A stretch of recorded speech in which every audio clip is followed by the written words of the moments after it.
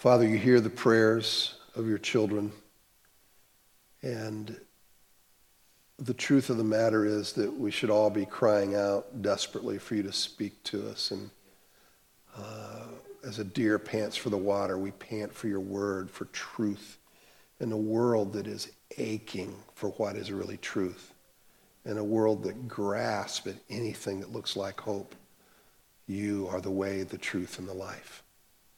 And so we look to you now to speak with clarity, with boldness, not just so that we can feel good. We're not interested in that. We're interested in having truth in our lives, you in control of our lives, us recognizing your authority in our lives and living in accordance with that your kingdom can expand. And so do a godly work in each of us today. I thank you so much for this opportunity. It is a privilege to come together and to meet openly and to discuss your word and having the word of God talked about and lived out in our lives. So do a work. We invite you in your Holy Spirit here today. We pray this in Jesus' name. And all God's people said, Amen. You know, lying can make you money. Can. I was a sales manager for several years for a company that our affiliate here in Springfield made multiple millions of dollars, and the lead salesman would sometimes not tell the truth for things. And, you know, we'd have to confront those things. And it's, in any industry, I'm sure that you have it. And it's unfortunate. P.T. Barnum leased a slave for $1,000 a year, parading her around, claiming that she was the 161-year-old former nurse of George Washington. And of course, people paid out to look at her. Or try the CEO of R.J. Reynolds, who said cigarette smoking is no more addictive than coffee, tea, or Twinkies. This is after 500,000 people a year were dying of cancer from cigarette smoking. Now, some of the worst lies are those couched in religion. When we cloud deception in religion, it kind of has a way of almost implying God's approval of what it is the liar might be saying. Naked claims made by religious leaders without any corroborating evidence are often used to gain followers and even money, right? Cults utilize claims about, a revelation, a miracle, without any evidence. And people are so hungry they buy it. It's one of the things I appreciate about Christianity is it is an evidentiary faith. But even within Christianity, people still make false claims. But that's not the fault of the faith, even though that is done. A couple years ago, there was a Montana judge who ordered 2 men to wear signs on Veterans Day and Memorial Day. This was after they were convicted of a crime because in the midst of all the trial, they also lied about their service in the military. They had never served. And so the judge was so PO'd about that, he had them wear this sign on Memorial Day and Veterans Day, specifically saying they had lied about their service in the military. Unfortunately, we aren't so lucky to have people wear signs to let us know when they are deceiving us, especially religious lies that are kind of hard sometimes to get, to see. And they're even harder to admit because the human pride and arrogance couched in religion is especially a pernicious kind of lie and arrogance. I've God on my side, and when I publicly proclaim that, and it's a lie, it's going to be hard to go back, right? It's difficult to admit a mistake once you claim God is on your side. That's a grave human problem. Lying, arrogance, not admitting when we're wrong. As serious and grave as deception is, I would submit that there's one that's certainly in the category of worst lie of all. We'll say best lie of all. There is no best lie, but biggest lie, all right? When we believe lies about Jesus, and particularly who he is, we are wrong about the most important matters related to life. Right? I'd rather be wrong about the stock market. I'd rather lose a huge chunk. I'd rather be wrong about cryptocurrency or whatever else you're putting your money in, all right? But to be wrong about Jesus, we're all in need of more humility and less pride. Not everybody is open to new evidence, especially when it changes their perspective of foundational issues related to religion, related to Jesus. Consider an episode in the life of Jesus in John 5, verses 1 through 19. After this, there was a feast of the Jews, and Jesus went up to Jerusalem. Now there is in Jerusalem by the sheep gate a pool, in Aramaic called Bethesda, which has 5 roofed colonnades. Now the sheep gate was a small entrance in the city on the northeast segment of the wall where some of the sacrifices that would be given in the temple traveled through. Unfortunately, I say unfortunately because some people viewed it differently, there you would have this invalid pool there, right, where springs would come up from the ground and people thought it had healing qualities. I was trying to think what would be like that today, where a majority of people would avoid, like maybe a homeless camp or maybe a facility where special needs people are at. I mean, you would have the blessed few that would go and minister, but the majority of the people would just stay away. That's kind of like this place, right? There were actually 2 pools, about 300 feet long. Verse 3 says, "In these lay a multitude of invalids, blind, lame, and paralyzed. One man was there who had been an invalid for 38 years. Now, if one verse describes what the human race is about, it's verse 3, a multitude of invalids, blind, lame, and paralyzed. Does that not describe the spiritual state of the natural man, the man without Christ? That described all of us. All of us. You might notice in some of your translations an omission of verse 4. This recognizes a verse that was in later translations that was not in the best manuscripts, so you'll probably not see it in some of your Bibles. It says, "Here lay a certain man," or one man, one solitary human being that the passage says, in the midst of the multitude, Jesus saw him. All these people, and Jesus saw him. Do you ever feel like that? All the things that are going on, I can remember 9th grade, Schroon Lake, New York.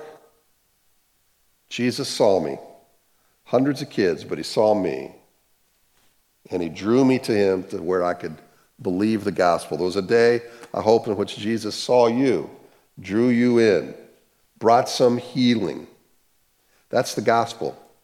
Jesus sees and cares for the one person, and whatever this man had for 30-some years wasn't too big for Jesus, wasn't incurable. Verse 6, when Jesus saw him lying there and knew that he had already been there for a long time, he said to him, "Do you want to be healed?" The sick man answered him, "Sir, I have no one to put me in the pool when the water is stirred up, and when I am going, another steps down before me." Jesus said to him, "Get up, take your bed and walk." And at once the man was healed, and he took up his bed and walked. Now that day was the Sabbath, so the Jews said to the man who had been healed, "It is the Sabbath, and it is not lawful for you to take up your bed." Now maybe Jesus recognized him from other trips that he had made. Maybe Jesus relied on his own omniscience to know this about the man. However it happened, Jesus knew that the man had struggled for years. And he asked him a question that kind of invites his participation, his agreement. Do you want to be healed? It's really not an odd question. It's a question that I think we could pose a lot of people, because there are some situations in which, even though it's really bad, people don't want to move. They don't want to be healed. They don't want change. And even though their situation is miserable, they'll stay in miserableness. Is it possible that not only do people not realize their need, but I think this gets more to Jesus' point. They're so stuck in their situation, they can't see that Jesus can help them in their need. So do you want to be healed? Christ asked the question, implying he can do something about it. He's a healer. You say, well, duh. Well, listen, let me ask you this.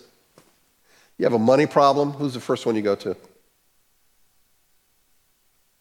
Well, the fact is probably most of us think of all kinds of different ways. We can either cut expenses, good thing, right? Create income, good thing. But even in a money situation, do you ever just invite the perspective of Jesus? Say, Lord, help me out here. There's a myriad of different issues that we face that I think God just wants his instruction to help. But the fact is, we're independent people. And I don't think it's an unusual question that Jesus would ask. In fact, if you look at the people of Israel, check this out. This describes the people of Israel in their description. This describes the human race, really. It's out of Isaiah, and it says this. Why will you still be struck down? Why will you continue to rebel? The whole head is sick, and the whole heart faint. From the sole of the feet even to the head, there is no soundness in it, but bruises and sores and raw wounds. They are not pressed out or bound up or softened with oil. This is not reason to point a finger. This is a reason to grieve. This is a reason to pray for one another. This is a reason to recognize that God brought us out from that pool and he saved us. Right? But there are people who are sick and they don't know it. A young mother that I've known for 20 years or so, married, came out recently, turned her back on her husband and her kids, and in her own words are going to follow her own truth. I'm sure she believes that she's being brave, and especially with all the people who are now encouraging her for how wonderful she is for her independence and following her own truth, praising her. It sure feels like the right thing when you have people that will do that. But if you compare that with Isaiah, with Romans 3, she continues to rebel. Her head is sick. There is no soundness to it. What's our response? We should grieve. We see her in the pool. If you have a relationship, you might be able to have a conversation. But the fact is, and we know that we too were plucked from that. So when you notice people that are sick, empathize. I've not yet met a person who is going to change their life from judgment. Somebody coming along and condemning them. It's not that we not talk about the truth, but when we recognize the things that are in our families, in our friends, and trust me, I get it. You know, you go through this last political cycle, for instance, and you look at all that goes on, and it's easy to just get angry. And I have words that fly out of my mouth of what I think of this and what I think of that, and it doesn't matter. But then I have to ask myself, have I grieved over these people that I think are blind? So there's something there, I think, for us to think about in terms of how we're viewing the invalid, right? Particularly in the spiritual aspect. Let's move on. The invitation of Jesus is designed to have the man see his need, and then that Jesus was able to meet it. His response is that no one else has been able to put him in the bubbly springs. You see, if you were in the front of the line at the beginning of the day, before anybody was at the pool, you had, according to them, better chance to get healed because these springs that were coming out somehow had healing properties. That's what they believed. But if you were late to the game, you're kind of in the back of the pool and you couldn't get all the bubbly springs. So you had to get it when the waters were more powerful, according to them. So the man couldn't get there. So he's telling Jesus, I haven't been able to do this, blah, blah, blah. Was he complaining? Was he feeling sorry for himself? I don't know. But even if he was, let us notice that Jesus chooses this man. Notice what is not in this passage. Where does he express faith? None. Where do we see some gesture initiated by the man to seek Jesus out? None. It doesn't fit within a lot of people's theology.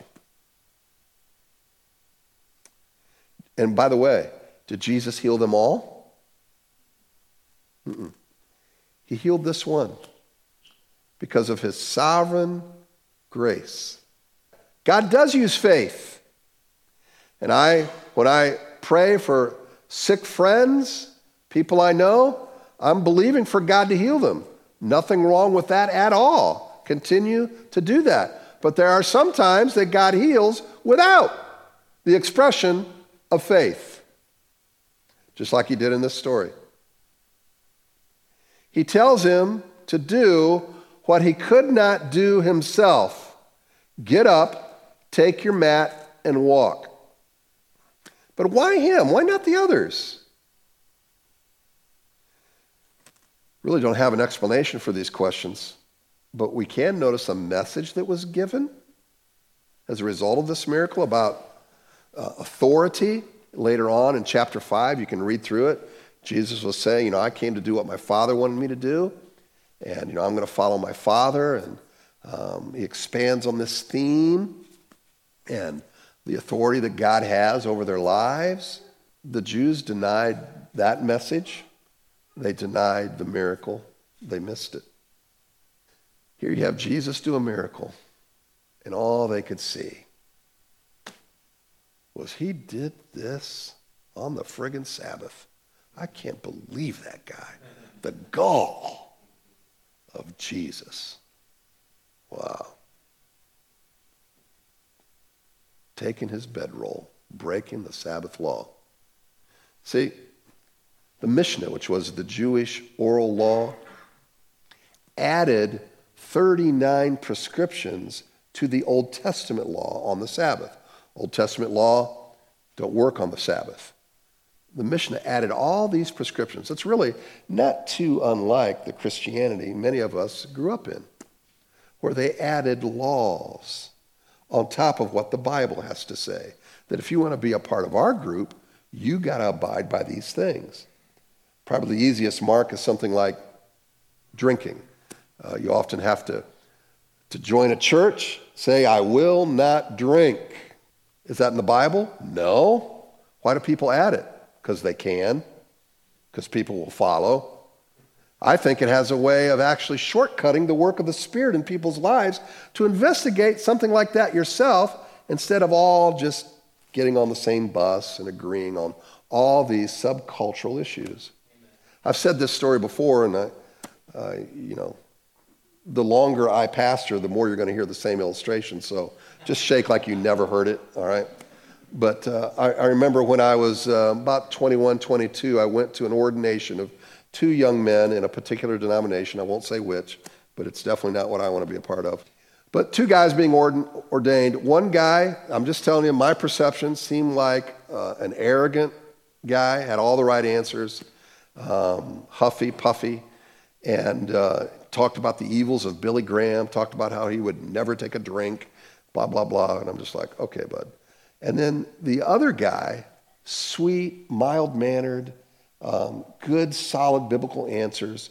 And then when it came to Billy Graham, which they asked, because this place was bent against Billy Graham for whatever reason, the evils of Billy Graham, right? this guy said, well, I kind of like that people are coming to Christ. And then when it came to drinking, he said, well, the Bible says don't get drunk, but as far as drinking, he goes, I don't personally drink, but I'm not going to condemn someone who does. They did not ordain him because of that answer. And I said, I never want to be a part of this group. Some pastor friend of mine invited me to know what an ordination is like. I'm like, well, I never want to go to that kind of ordination. So it's just weird that people do this. But so we can look at the Jews and say, well, they did this, but Christians do it today all the time, right? We do. Listen to what the actual Mishnah says here. Check this out. The main classes of work are 40 save 1, 39. Sowing, plowing, reaping, binding sheaves, threshing, winnowing, cleansing crops, grinding, sifting, kneading, baking, shearing wool, washing or beating or dyeing it, spinning, weaving, making 2 loops, weaving 2 threads, separating 2 threads, tying a knot, loosening a knot. I guess you couldn't go to church and wear a tie then, all right? Sewing 2 stitches, tearing in order to sew 2 stitches, hunting a gazelle. I guess you could hunt other animals, but not a gazelle, all right? Those dirty gazelles. Slaughtering or flaying or salting it or curing its skin, scraping it or cutting it up, writing 2 letters, erasing in order to write 2 letters, building, pulling down, putting out a fire. By the way, true story. Because of this, read a story of a Orthodox Jewish apartment building in New York caught on fire, and they were arguing in the streets about whether to call the fire department or not to put out the fire because it was considered work. Burned to the ground. Then it says, striking with a hammer, taking out aught from one domain to another. And by the way, it means taking one object from one place to another. That was the kicker for taking the mat, carrying it to another place. Jesus knew exactly what he was asking this guy to do. He knew exactly what those Jews were going to say, and he tells them, take that mat and move it. Show that you're healed. And what it's going to show them is they can't see the work of God. They can't see a healing. All they can see is that you broke their petty little rule. Human traditions, denominational traditions, Christian traditions can often obscure the divine intention of God's law. And laws like these confuse people about what God really wants. Listen, in some ways, I guess it'd be a lot easier if Christ's community, we're no better than anybody else, but I'm just saying it'd be a lot easier for us to maybe prescribe for everyone here what those little laws are so that you could do those. We could all look the same, we could all stay away from evil and all the other reasons that people give for why you shouldn't do these subcultural things. Might be easier. You wouldn't have to worry about it. But what does that do? That takes the work of the Holy Spirit away from your life, and you depend on us to figure it out for you. I would rather help us know the Word of God, learn the Word of God, then have a church where people are trying to learn that for themselves, making those decisions for themselves, and, here's the kicker, living in unity even though you don't all agree about that. We agree about Jesus, we agree about the Bible, but there might be people that have a different view about drinking, and I can still come and I can fellowship with them. That all worked until I said Democrat and Republican. Then we don't want that kind of unity. It's amazing, isn't it? You miss Jesus' work. But he answered them, the man who healed me, that man said to me, take up your bed and walk. They asked him, who is the man who said to you, take up your bed and walk? Now the man who had been healed did not know who it was, for Jesus had withdrawn as there was a crowd in the place. How many acts of Jesus do we miss? We completely missed it because we were busy looking at something else. We didn't recognize it as Jesus. His grace in our life. On the surface, the Jews inquiry about who healed the man seems innocuous, but we know later on in the passage that they were really upset, smelling out that it was Jesus. They were greatly bothered by this. I love the fact, by the way, that Jesus does not appeal to the crowd in all this. He doesn't sell prayer claws. He doesn't take an offering. He doesn't start a building program. It would have been an opportune time. He healed and he withdrew before the crowd could gather. Today's model is, have the healing, have the miracle, bring the crowd together, collect an offering, talk about faith, take advantage of the situation. Afterward, Jesus found him in the temple and said to him, "See, you are well, sin no more, that nothing worse may happen to you." Now this sounds very ominous, does it not? Whenever we read a passage like this, I'd like for us to consider that the simplest reading we ought to take at first and see if it works. Read it at face value.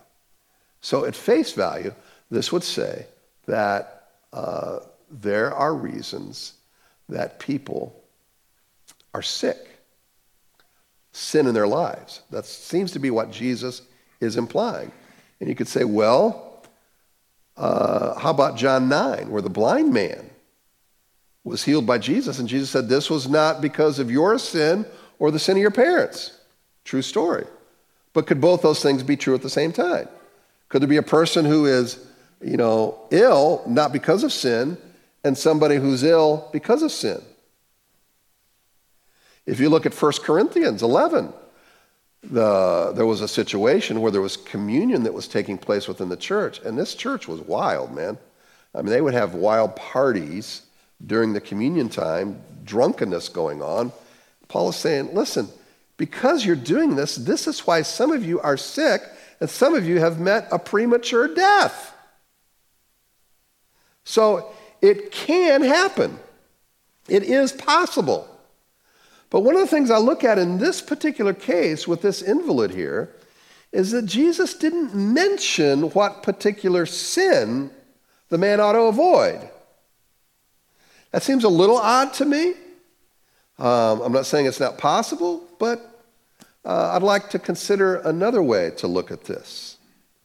And that is that Jesus is simply giving the man a new set of kingdom values where eternity matters, where eternal matters are more important than the physical matters. Kingdom work is far more important than physical well-being. Jesus is saying, yes, being crippled is bad, but paying an eternal consequence for sin, you know what? That's worse. Having good health is great, but living a life of obedience to God is much greater.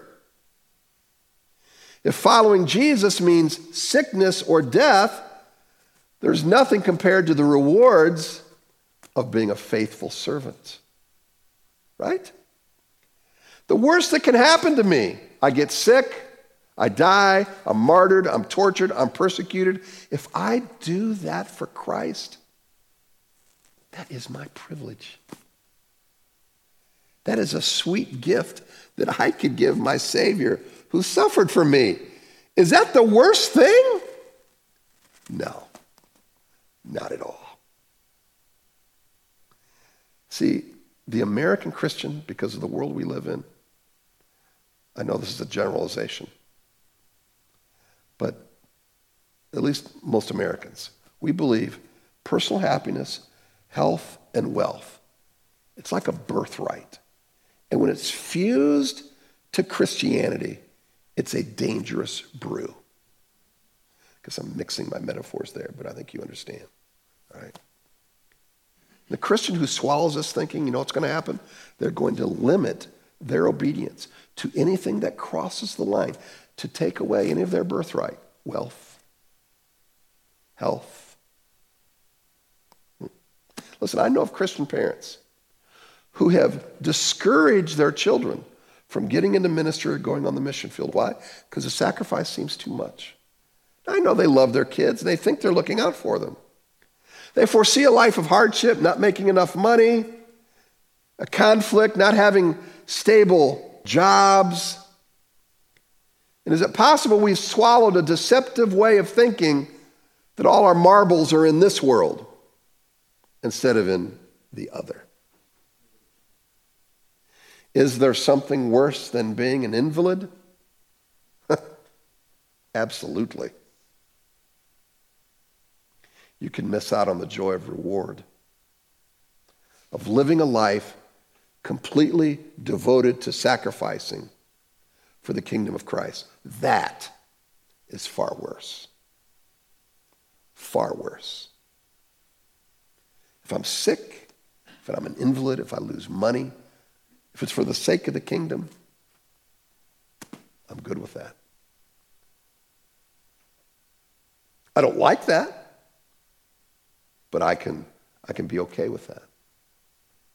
I remember reading, and maybe it was right after I became a Christian, about Richard Wurmbrand, behind the Iron Curtain, being tortured for Christ. They would have secret church meetings. It was outlawed. They did it anyway because they felt they needed to do this as a church. Secret meetings, and they would be tortured, found meeting together as Christians, having his feet beaten with rubber hoses, cigarettes put into his body, hung upside down for hours. How he survived these, I have no way of knowing how other than just the Lord. And instead of being bitter, he looked at it as a privilege to do that for the sake of Jesus.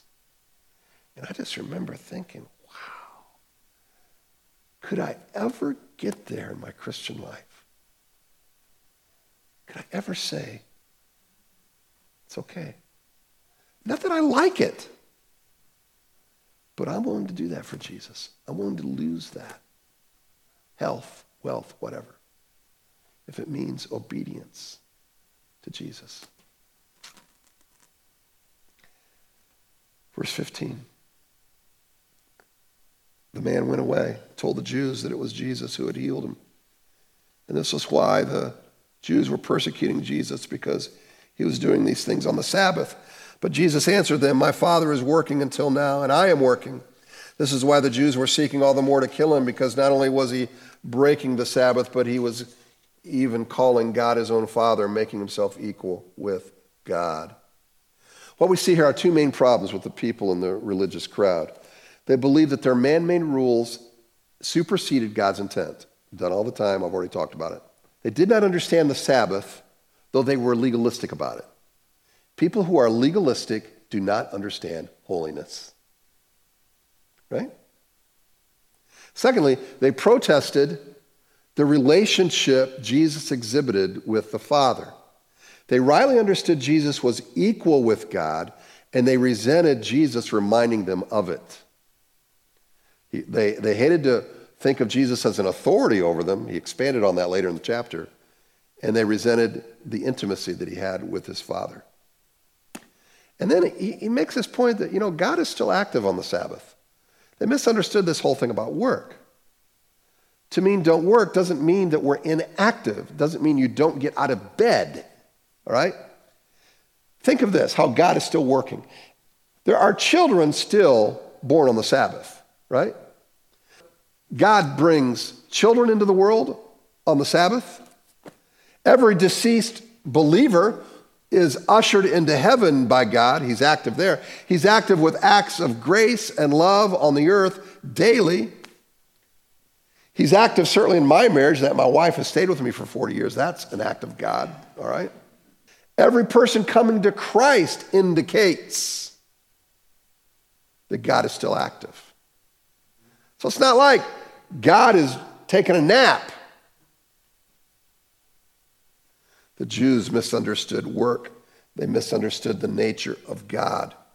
And Jesus was simply doing what his Father wanted him to do. He was answering to his Father. His Father was the authority.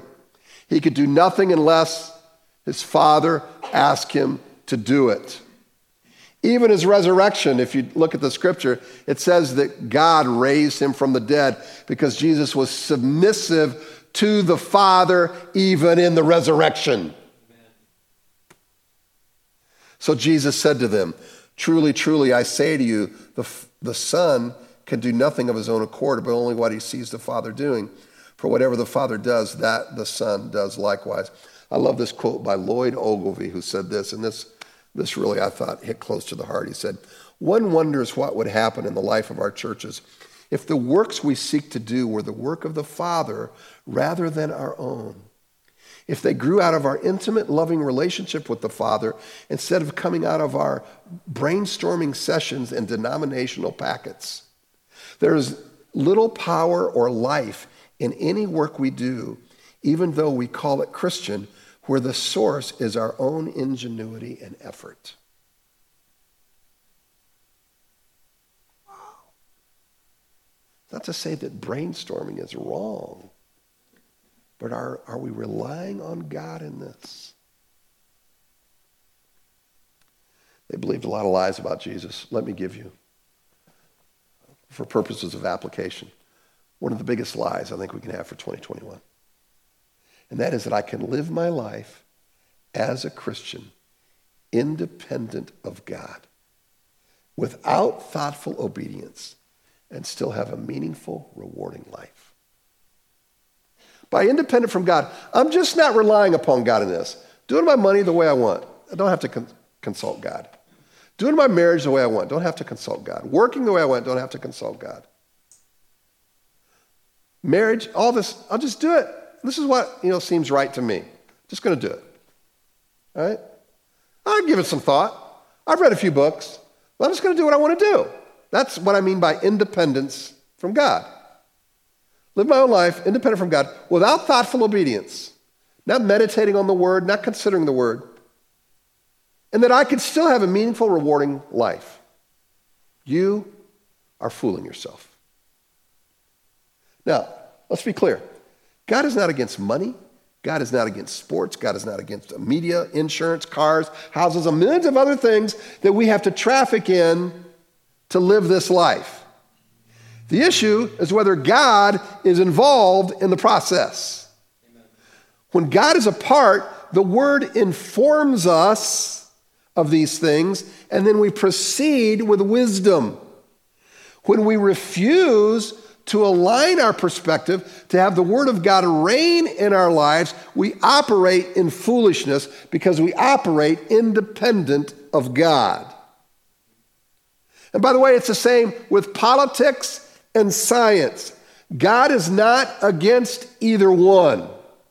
However, when man constructs his own social order separate from God, and then he tries to explain his existence separate from God, mankind becomes a fool.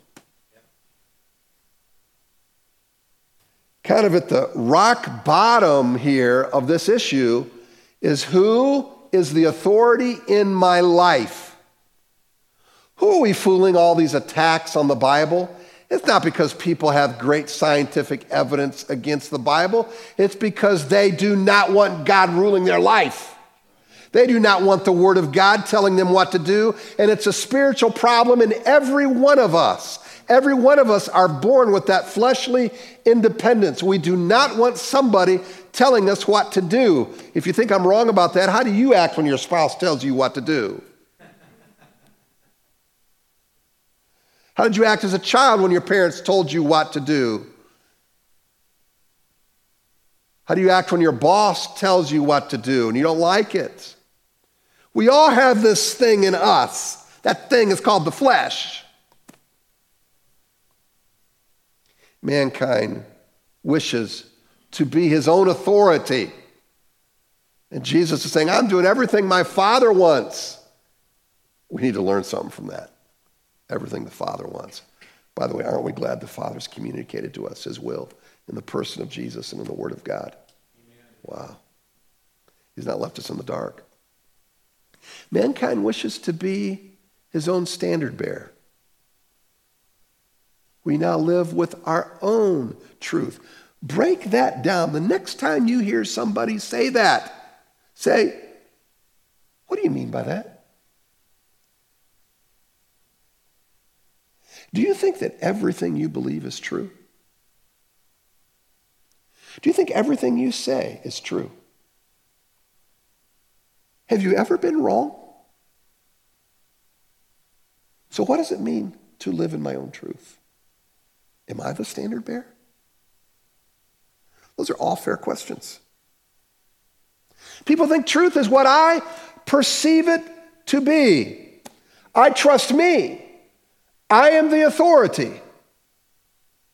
I am dissatisfied with my relationships, dissatisfied in my marriage.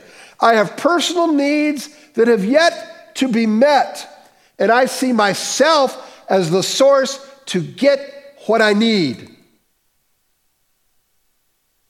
I live within my own truth. That's the world that human beings have created. Now, as humans, we have the freedom to choose. How foolish is it to think that every choice we make is a good one? I have to be authentic in my choice. What does that mean?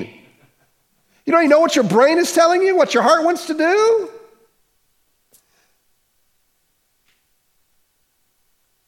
We have the freedom to choose.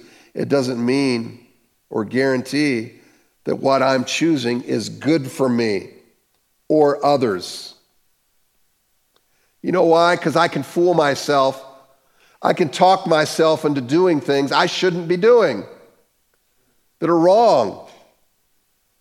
And I can recognize that fleshly part. I say these things not to look in the pool and say, look at all those stupid invalids. I say these things so we can grieve for our brothers and our sisters and our families and our friends. Not to judge, to pray for them, to love them, to maybe if the relationship is there, to ask some penetrating questions. But humankind is like the person who takes the bow and arrow, shoots it on the wall, draws the bullseye around where the bow and arrow lands and says, that is my truth. See, when self is king, no one is allowed to question me. Cheating on my wife? Sex with a minor? Change my identity? I have to live within my own truth. I am king. Don't be fooled by that. You think that's any different than Adam and Eve? You think that's any different than the religious people with Jesus in John 5? I want to do what I want to do, and I don't want somebody telling me what to do. No outside source or authority has the right to tell me otherwise.